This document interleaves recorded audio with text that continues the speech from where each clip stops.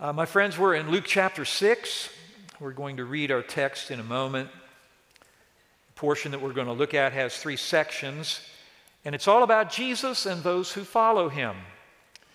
These followers are called by the name of disciples. What is a disciple? Are you a disciple of Jesus Christ? Now think a moment before answering the question. Are you a disciple of Jesus? I think most people here would answer yes. Some might sincerely be unsure, but what is a disciple? Well, let me just propose a simple definition for us to begin with. Disciples of Jesus Christ are those who have chosen to follow him. They've made a decision to follow him. So disciples are faithful followers of Jesus. Notice the adjective there is faithful, not perfect, because that would exclude then all of us, but faithful followers of Jesus. Now, last week, Kevin preached from the previous passage here, and he made the statement at the beginning, and he went back to it again. He said, Jesus is the one who sets the terms for what it means to follow him, because in and of ourselves, we can have all kinds of ideas about Jesus, the way we would like to think of him. And they may be, to various degrees, accurate or inaccurate, but it's when we actually read the Bible and try to see what does Jesus say about himself, what do the gospel writers say about him, what did he really do, what did he really say. It's only when we do that that we come into a clearer picture of who Jesus is and what it means to follow him. So remember that statement from last week. Jesus is the one who sets the terms for discipleship. And disciples are people who have chosen to follow him, to accept those terms, and to be led by him. Disciples have made a decision to follow Jesus, but that's not the whole story. We're going to read in a moment about some special disciples. They did choose to follow Jesus, but what we're going to read is that Jesus chose them. They were special ones. Jesus chose them by name, and he called them apostles. So reading from Luke chapter 6, verses 12 through 16, in these days, he, that is Jesus, went out to the mountain to pray, and all night he continued in prayer to God. And when day came, he called his disciples and chose from them 12, whom he named apostles. Simon, whom he named Peter, and Andrew his brother, and James and John, and Philip and Bartholomew, and Matthew and Thomas, and James the son of Alphaeus, and Simon who was called the Zealot, and Judas the son of James, and Judas Iscariot, who became a traitor. So, Jesus spent a night in prayer, and when daylight came, he called his disciples, and there were a lot of them. There were a great crowd of disciples, as a matter of fact. There were many who were already following Jesus, but out of that group, he chose 12, and those 12 he named apostles. Now, that's a special word. It has a special meaning here in the New Testament. The Greek verb apostello means to be sent. And the noun that's related to it, apostle or apostolos, is one who is sent. It means one who's sent, presumably on a mission. The term could be applied to an ambassador, a representative, someone sent to represent a king in a foreign land. It could refer to an envoy, somebody who represents another. And in this case, the apostle is one sent by Jesus on a mission with a commission, because Jesus is now beginning to organize his movement. He's beginning to lay the foundations for the church that he will build. And it's significant that in doing this, he starts by naming these 12, which shows continuity with Israel, God's chosen people. See, there were 12 tribes of Israel. Now there are 12 apostles. That's not a mistake. It's not by chance. They're going to form the basis of a new people, but who are still connected, spiritually connected to Israel. Because Jesus is a reformer. He's not a revolutionary. Change is coming, but Jesus is not overthrowing everything.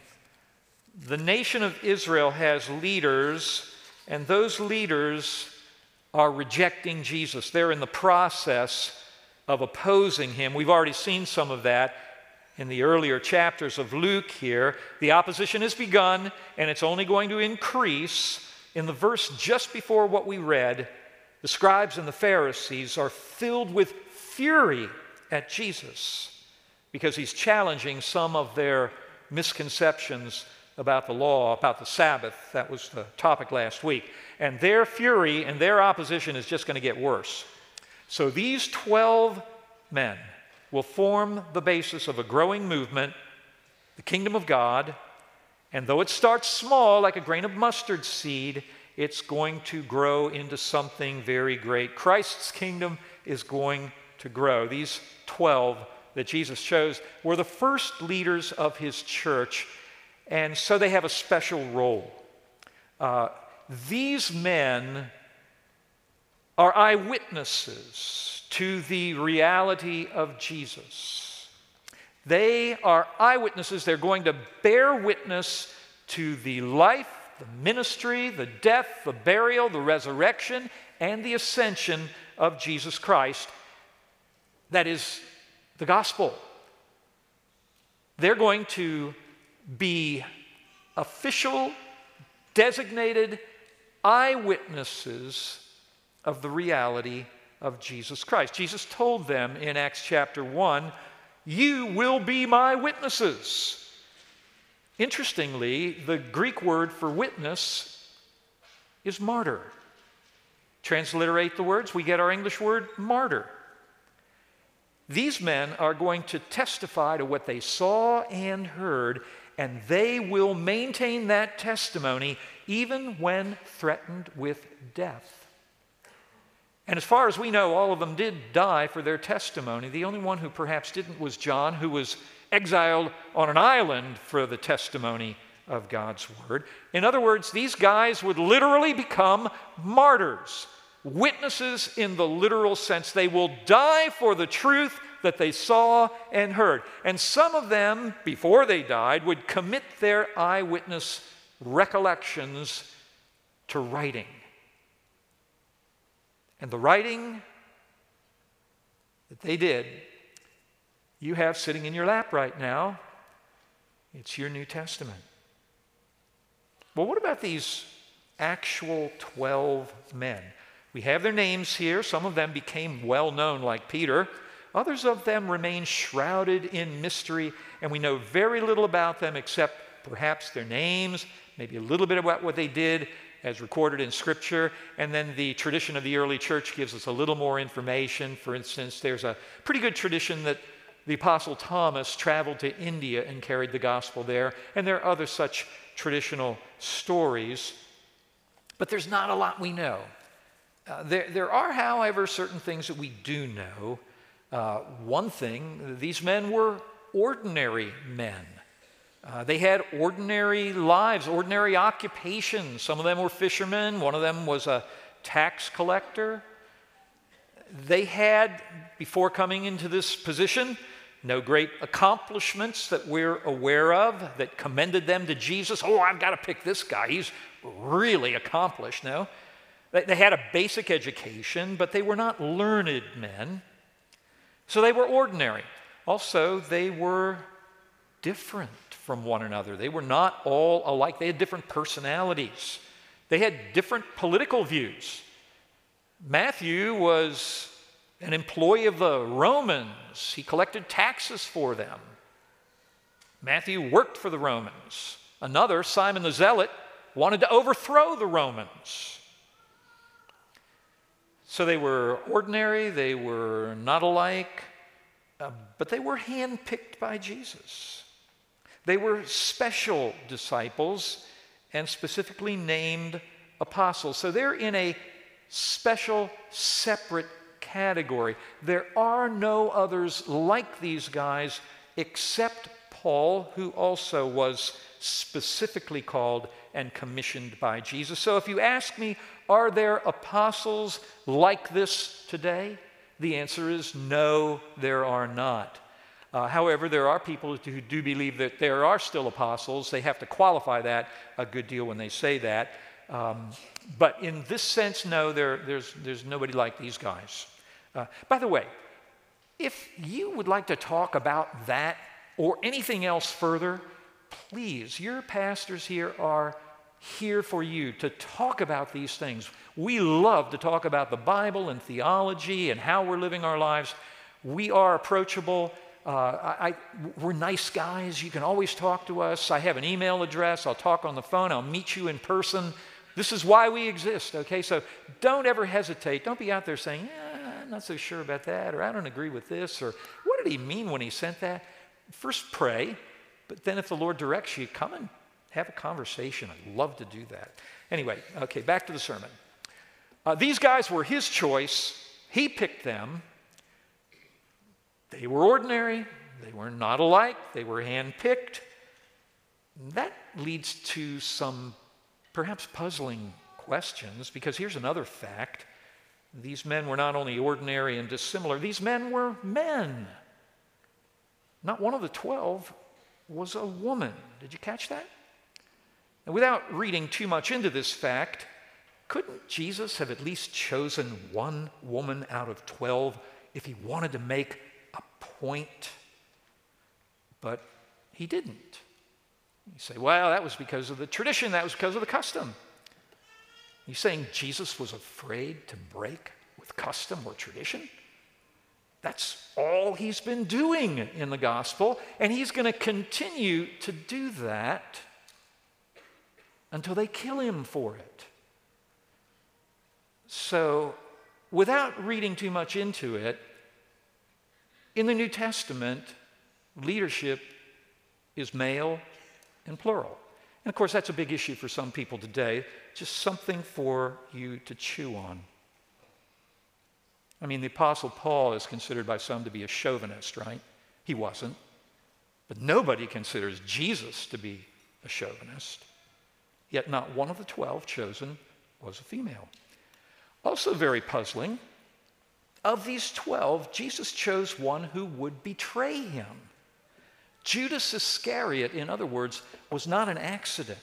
Oh, Jesus, maybe if you spent just a little more time in prayer that night, you could have avoided this mistake. But it wasn't a mistake.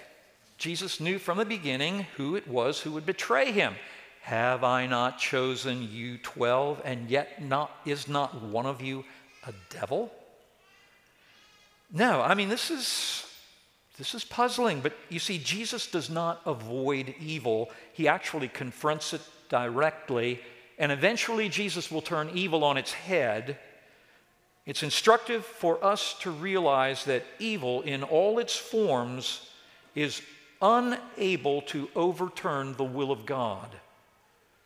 It was by the hands of wicked men that Jesus was crucified and killed. And yet Acts 2:23 says that even this was according to the predetermined counsel and foreknowledge of God. Go figure. Now, Jesus uses evil, and God uses evil for his own purposes. This is a very deep and a troubling mystery, and we can only stomach it if we have faith. But God is greater than evil, and he has everything under control, even when it doesn't seem like it. Remember that. God has everything under control, my friends, even when it doesn't seem like it. Jesus chose Judas. And one of the things that tells us is that Jesus not only knew what it meant to be rejected, he also knew what it meant to be betrayed. Have you been rejected? Well, so has Jesus, and far more than you or me. Have you ever been betrayed? Well, so has Jesus, far more than you or I. Because of that, he's a sympathetic high priest whom we can approach when we've been betrayed or rejected. He knows what it means, and he can have compassion on those that are hurting. He's able to comfort you and me because he's experienced the worst the world can offer. So, these are special disciples who are called apostles. I said when we began that disciples are those who have decided to follow Jesus. They've chosen him. But notice that in this case, at least, it's true to say that disciples, or apostles in this case, some of these disciples have been chosen by Jesus. And as a matter of fact, everyone who is a disciple, everyone who is a Christian, has been chosen by God. Ephesians chapter 1 tells us that from the foundation of the world, God chose us in love in order that we might be holy before him. And Jesus did say to his disciples at one point, "You did not choose me, but I chose you." Now, they did choose him. But the mystery is Jesus' choice of them and of all his disciples is a prior reality. All right, let's move on to the next section, which tells us about two different groups of people: a great crowd of disciples and a great multitude of people. Verses 17 through 19. And he came down with them and stood on a level place with a great crowd of his disciples and a great multitude of people from all Judea and Jerusalem and the seacoast of Tyre and Sidon. Do you see how they're distinguished? These people came to hear him and to be healed of their diseases. And those who were troubled with unclean spirits were cured. And all the crowd sought to touch him, for power went out from him and healed them all. Now, bypassing for a moment the great crowd of disciples, let's consider the great multitude of people. Why did they come from all over? Because they came from all over. Tyre and Sidon are far in the north, and all Jerusalem and Judea were further south. So this is a big geographic area, and all these people are coming. It's a great multitude. Why did they come? Well, they came to hear him and to be healed. So these people obviously believed in Jesus in some sense, that he was worth listening to. So they came to hear him. Now, most of those of you that are here today would consider yourself to be disciples, but perhaps there's some that are here because they're checking it out, maybe like these people. They came to hear, they were attracted, they heard about Jesus, and in some way, shape, or form, they had some belief in him, and so they came to hear him. They thought he had some answers. They also, though, came to be healed. So they believed that he had some powers. They thought he had some answers. They thought he had some power, some abilities. He could heal disease. He could cure those troubled by unclean spirits. And verse 19 says this. It says, the crowd sought to touch him. They believed that just touching him would bring healing. Notice, they weren't afraid of him. They wanted to touch him. They wanted to be near him. They were drawn to him. He was approachable. He wasn't scary. He was kind. They wanted to be near him. They wanted to hear his teaching. They wanted to touch him so they could be healthy. They believed he could help him help them in their distress, because they had troubles, like everybody's got troubles. The world is a difficult place. They had troubles, and they thought Jesus could help. Maybe that's you. You've heard of him. Maybe you've read the Bible. Maybe you've heard stories from the Bible. We all have troubles. Jesus is someone that you're drawn to. He can help. He can comfort. Maybe your parents or your grandparents have told you about him. I'm thinking of the young people that are here today, children and teenagers. When I ask that question, are you a disciple? You may be scratching your head saying, I don't know, I think so. What does it mean? This is all I've ever known. I grew up in a home where they believed in God.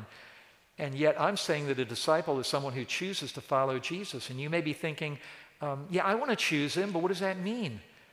You're learning, and it's really important. It's great you're here. I'm so glad there are children in our midst that are listening. God knows you. God loves you. God's looking for you. He wants you to choose Jesus. Because when your parents or your grandparents or friends tell you about him, they're doing a good thing. You trust them, and they want to be helpful to you. Maybe you have a friend that's talked to you about Jesus like he's real, even though you've never seen him. Because for all of us here, don't you think that there is more to reality than what we can just touch or smell or see or hear, more than we can encounter with our senses? On Friday, we were burying in a cemetery a dear sister. Vernetta Wallace died, and we had a funeral for her on Friday, and then we went to a cemetery and we buried her. And as I was talking to the family that were there and talking about we will see her again, she will rise from the dead, I was talking about spiritual realities that are at work, this thing called the resurrection of the dead. And I said to the folks, don't you think that there's more to reality than what we can just see, feel, taste, touch? And they nodded their heads because they had faith. Faith that Vernetta would rise from the dead at the general resurrection when Jesus returns. Faith that this life is not all there is. Faith that there is a reality that we can't see, spiritual realities. There are actually spiritual beings. There are angels and demons even. Don't want to frighten you, don't worry. God is in control of all things, but spiritual beings that are around us that we can't perceive. And that there are realities like the kingdom of God that you can't see it, but you believe it. Yeah, there are these realities. And folks, this is one of the only places you're going to hear about it where it doesn't get weird because we're sticking to Scripture. Yeah, there's more to reality. Jesus is real. Though you can't see him, he's real. He's alive. He's good. He's kind. He's approachable. He's loving. He's caring. But that's not all there is to Jesus. And we're studying this gospel so we can learn more about him, learn more detail about just who Jesus is, learn what it means to believe in Jesus and to follow him. Because the great multitude came from all around, and they believed in him in some sense, but Jesus wants them to be disciples. He wants us to be disciples. He wants people to believe in him, not just so they can hear cool teaching and get healed from diseases, but he wants people to believe in him so that they will follow him and carry on his life and message to glorify God. It will certainly benefit them, but it will carry on to benefit others. Disciples are those who follow him. If we do follow him, it's going to affect the way we think and the way we live, because Jesus wants disciples. Do you want to be a disciple? I hope everyone here wants to be a disciple, and as soon as you hear a little bit more about maybe what it involves, you will be a disciple, believing that he lived, he died, he rose again, and that if we call on his name, we will be saved. And then, just as he commissioned the original apostles to go into all the world to make disciples, They did that. And disciples then made other disciples down through the ages and around the world, so that you and I, if we are disciples, are sitting here as disciples today because they obeyed what Jesus said. Jesus wants us to be faithful followers. So in the final section of our text, Jesus begins to teach about what it means to follow him. Jesus is about to begin now his most famous sermon. It's called the Sermon on the Mount. It's the most famous sermon ever given. It's an amazing sermon. It's so amazing that no one has been able to fully grasp the depth of the wisdom that it contains. It almost defies analysis. Depending on who you read that's commenting about the Sermon on the Mount, you'll get different takes on how it should be understood, how it should be analyzed. And that's because it's so very deep. Jesus was the greatest teacher who ever lived. And this represents the greatest of his teachings, the greatest of his sermons. We're going to look just at the beginning lines of the sermon. And he said these words in Luke chapter 6, verses 20 through 26. This is the final section today. And he lifted up his eyes on his disciples, notice, and said, "Blessed are you who are poor, for yours is the kingdom of God. Blessed are you who are hungry now, for you shall be satisfied. Blessed are you who weep now, for you shall laugh. Blessed are you when people hate you, and when they exclude you and revile you, and spurn your name as evil on account of the Son of Man. Rejoice in that day, and leap for joy, for behold, your reward is great in heaven, for so their fathers did to the prophets. But woe to you who are rich, for you have received your consolation. Woe to you who are full now, for you shall be hungry. Woe to you who laugh now, for you shall mourn and weep. Woe to you when all people speak well of you, for so their fathers did to the false prophets." In verse 17, it says, Jesus came down to a level place to teach. I thought this was the Sermon on the Mount. Well, that's how it's referred to in Matthew's gospel, the parallel account in Matthew. But this is Luke's version, and it's a bit different from Matthew. Same sermon. Sometimes it's referred to as the Sermon on the Plain because he came down to a level place. Well, isn't that a contradiction? No. Jesus was on a mountain, and he came down perhaps a certain distance on a mountain to a plateau, but it's still a mountain, and it'd go down further. It's just a question of semantics, perhaps, but Luke's version is more suited to Luke's purposes, and it begins with a section of blessings and woes. In Matthew's account, you just have blessings, the Beatitudes. In Luke's, you have blessings and woes. And here's a clue: blessings are good, woes are bad. Okay, there's a clue for you. It's an important clue. This is a prophetic introduction to the sermon, because Jesus, as I said, is about to give a major teaching. This is what it means to be disciples. I'm talking to my disciples right now, it says. However, there are a lot of people within earshot, and they are very welcome to listen in, because this is a teaching about what it means to be a disciple. Anyone can listen, but it's especially intended for disciples. He lifted up his eyes on his disciples. Now, it's a prophetic pronouncement of what it means to be a disciple. To be a disciple is to be filled with blessing.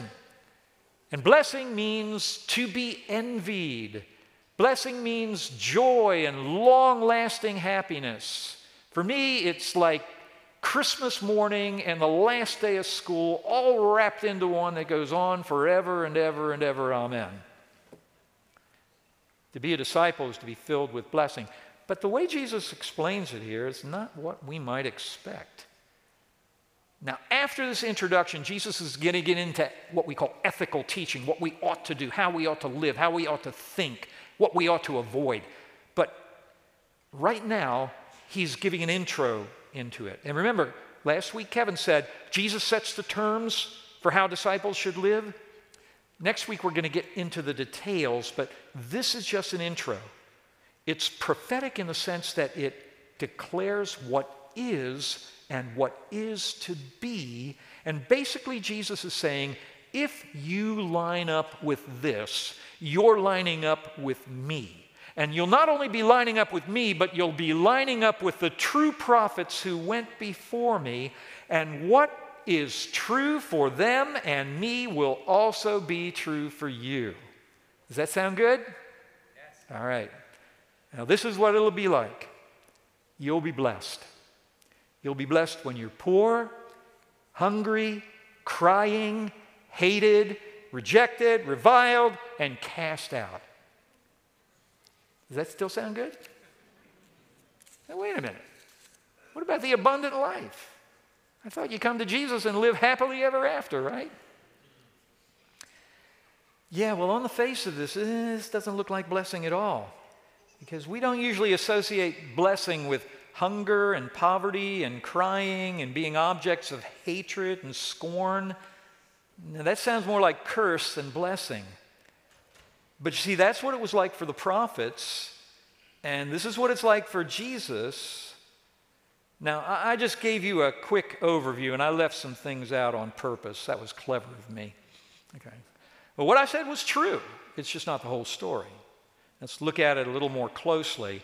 But before we do, I want to cite a Bible commentator by the name of Darrell Bock, B-O-C-K. He's from Dallas Theological Seminary, and he has some very helpful things to say about this, kind of in the overview of it, some points that make this a little more understandable. And this is my paraphrase of what he says. It's important for us to understand as we read these that, number one, there are blessings, they have to do with the kingdom of God. Blessings have to do with the kingdom of God. That's the first point. We'll unpack these in a moment. And we'll talk about what the kingdom of God is. Okay, blessings are associated with the kingdom of God. Number two, there are these things called reversals. Reversals. Anybody that loves drama knows what I mean when I say reversals. Something looks like it's going one way, and all of a sudden, boom, it's going the other way. And it builds tension. It's dramatic. And there's lots of drama in the life of a disciple because there are these reversals. And third, persecution. Persecution is assumed throughout. So there are blessings that have to do with the kingdom of God. There are these reversals. What's true now is not what's going to be true later. And throughout, persecution is assumed. All right, so first of all, Jesus says, "Blessed are you who are poor, for yours is the kingdom of God." Verse 20. Kingdom of God is a spiritual kingdom. You are blessed, you poor, because you have something called the kingdom of God. Now, in the kingdom of God, Jesus is truly king, but it's a spiritual kingdom. Paul described the kingdom of God as not being a matter of eating and drinking, material things, but of righteousness, peace, and joy in the Holy Spirit. So when we come to believe in Jesus and follow him as king and confess him as Lord, we enter into his kingdom and we experience righteousness, peace, and joy. We have peace with God. We receive a robe of righteousness, and we have joy. We have peace because in peace with God, our sins are forgiven. We have righteousness because he justifies us through Christ, through our faith in Christ. And all that leads us to having joy. The kingdom of God is a real kingdom. It has arrived with the arrival of Jesus, but it has not manifested in its fullness. It's already here, but it's not here in its fullness. That's why it's referred to as being already, but not yet.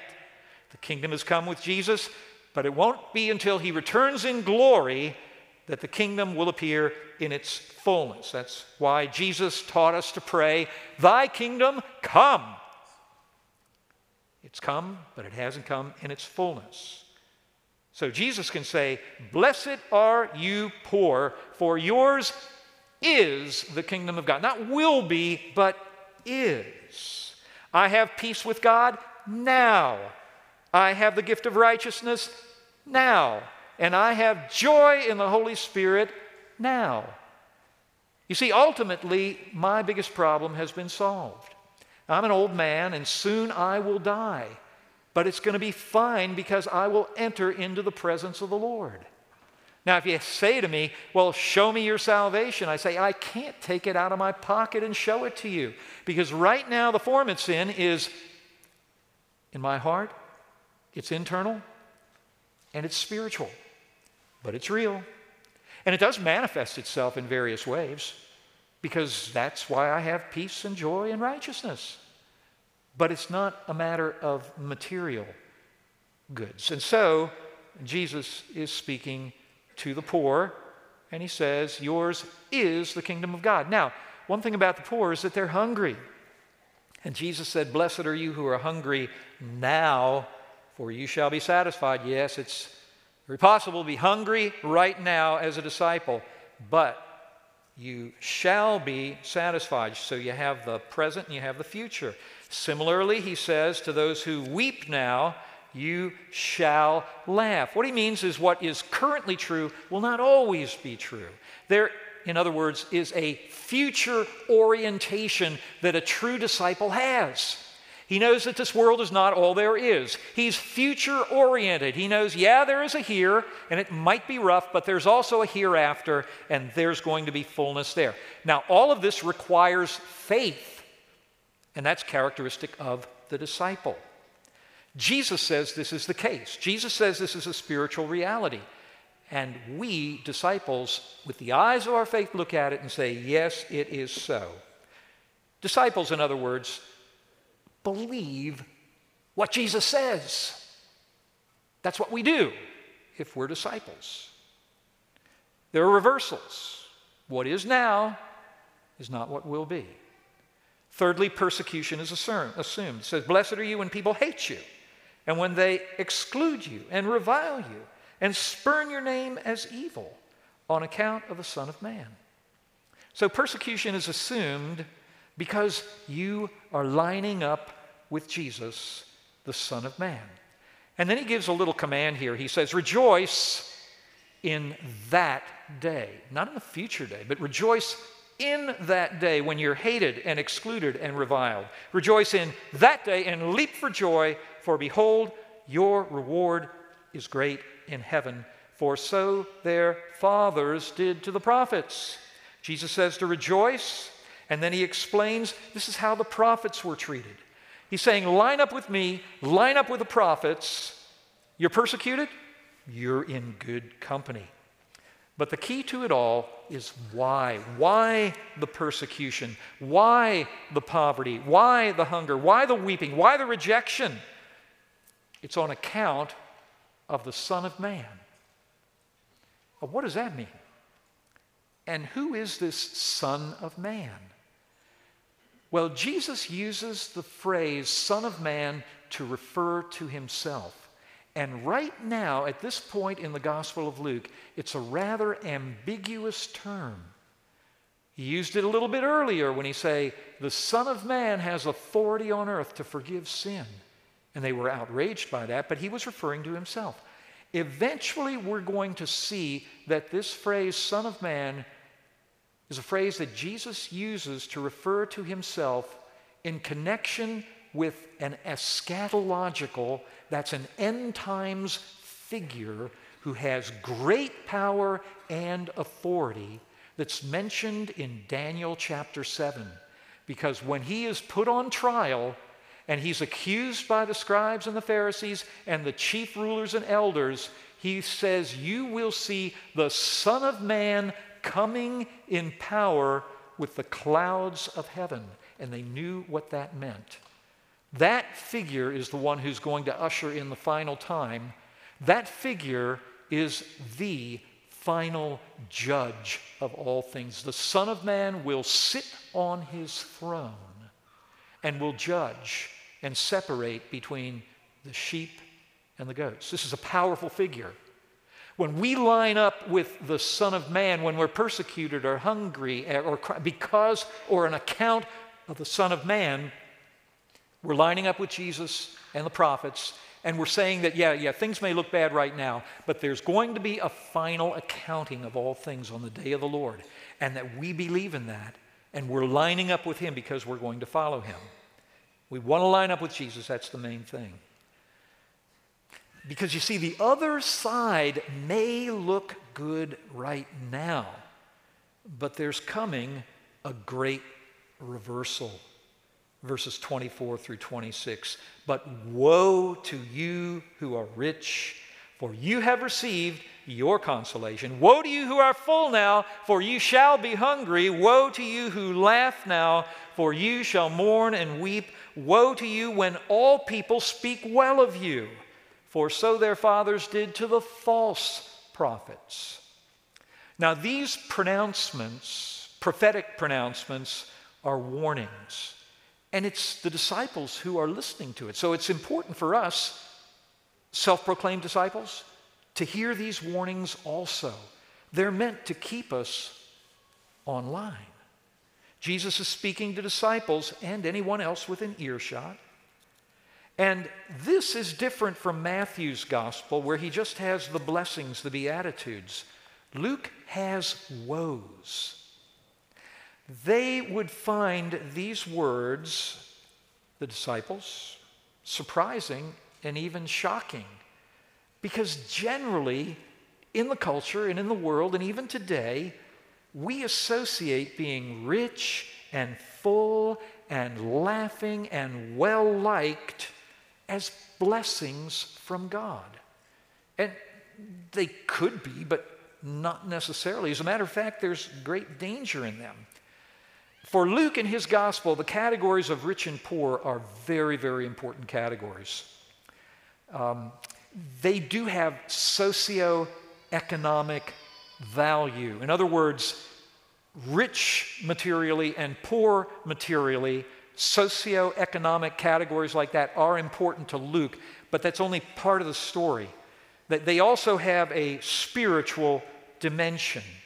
And both the material and the spiritual are important. So this is not just a matter of who are the haves and who are the have-nots. Because the poor in Luke are the godly poor. The poverty that they have, the hunger that they have, the weeping that they have, is as a result of lining up with Jesus and following God. They're not poor, in other words, because they're lazy or because they refuse to work. It's not because they're unwilling to work. See, it's possible to be poor as the result of foolish and sinful choices, and we see that all around us in our world today. But what Luke has in mind is the godly poor who are poor because they choose to line up with God. There is such a thing as ungodly, indolent poor, but that's not what Luke has in view. And it's the same thing with the rich. The rich upon whom Jesus pronounces these woes are the ungodly rich, who are rich because they grind the faces of the poor. Their wealth is their God, and their belly is their God. And Luke gives us the story of the rich man and the beggar a few chapters later. Remember the story of the rich man and Lazarus? The rich man fared sumptuously all day. There was a beggar who would have been happy to eat the crumbs that fell from his table, but the rich man had no care or concern for him. And Jesus tells this story. He says when that rich man dies, he ends up tormented in Hades. But Lazarus, the poor beggar, is carried by the angels to the bosom of Abraham. And I know that doesn't sound like a blessing. I hope Abraham has his shirt on. But Lazarus is lying in the bosom of Abraham, and that is the place of blessing and comfort. Now the rich man speaks to Abraham from a distance, and he calls out and he says, "Oh, would you please help me?" But Abraham answers him rather matter-of-factly, and he says, "Remember, son, that you in your lifetime received good things, and Lazarus in like manner bad things, but now he is comforted and you are in anguish." It's pretty stark. I guess it's always bad to be rich. No, not necessarily, because Luke also tells the story of Zacchaeus. Remember Zacchaeus? He was a wee little man. A wee little man was he, okay? Zacchaeus was a very rich tax collector, and he got a lot of his money by unscrupulous means. But the difference between the rich man in the story of Lazarus and Zacchaeus is that Zacchaeus wanted to see Jesus. And because of Jesus, Zacchaeus repented and gave generously to the poor, and Jesus made the statement, "Salvation has come to this house." So, there are such a thing as the godly rich, but more often the case, there are ungodly rich, because wealth presents particular challenges. The wealthy are easily tempted to trust in their wealth instead of in God. Those who are full, those who are stuffed, those who have power and wealth are usually corrupt. Those who indulge in derisive, mocking laughter of others will also experience reversal. And the man-pleasing that's inherent in this. It's not necessarily wrong to be well-liked. I mean, who wants to be hated? But these are well-liked because they will trade the truth for popularity. These are those who game the system for their own personal prosperity. These woes describe the cost of going the way of the world. Now, it is dangerous to be wealthy, and we would have to consider all of us here. We live in the richest part of the richest nation in the history of the human race. So I think these words apply to us. Beware, be very, very aware of the danger of riches. It was said by the Puritans, "Poverty hath slain her thousands, and prosperity her tens of thousands." And Paul gives instruction to the rich who are rich in this world that they should be generous. We should be generous. We should give. We should give to the poor. We should have concern for others. So these are warnings for us, my friends. But the point in this prophetic pronouncement, this introduction, these woes and blessings, is that at all costs we should line up with Jesus, with the prophets. We should avoid lining up with the false prophets. This is very heart-searching. This is something that is challenging, and I think should make us all squirm a little bit. What is it that motivates you? You need to ask yourself that question when you ask yourself, am I a disciple of Jesus Christ? Do I just brush this off as, that doesn't apply to me? Well, wait a minute. Jesus is speaking these words to his disciples, and they're words of warning, but when we heed the warning, we avoid the danger. It's a reality check. Who will I line up with? Next week, we're going to begin to look at some of the ethics of the kingdom of God. Again, it's going to be very searching because basically Jesus' ethic is an ethic of love. It's an ethic that will put self-sacrifice ahead of self-benefit. It's an ethic that will disadvantage the disciple for the advantage of the other. When we come to understand that this is what Jesus himself did, and we want to follow him, then some of the same things that motivated him will motivate us, and we'll come more and more in line with what it means to be a disciple of Jesus Christ. But for us here, today, right now, I just want to leave you with that question. Am I a disciple? Do I want to be a disciple? With whom will I line up? What does it mean to follow Jesus? One last thought, my friends. It's all by His grace. God told us to consider ourselves, even if we are servants, as unprofitable servants. But as I was reading in my daily Bible reading this morning in Matthew's Gospel, when we do our best to be faithful with what He's given us, first by grace, then the Master will be able to say to us at the end of our days, "Well done, good and faithful servant." Do you want to hear those words? I do too. If we hear them, it will all be by His grace, but I will cooperate with that grace. Let's pray. Our Heavenly Father, thank You for these words from the Gospel of Luke. Perhaps they're not what we wanted to hear today, but they're what we need to hear because we want to follow You. I trust that's true of everyone within earshot of my voice. Grant us grace, Lord, to trust in You and to walk with You, to hope in You and to believe in You, that we might follow You in Jesus' name. Amen.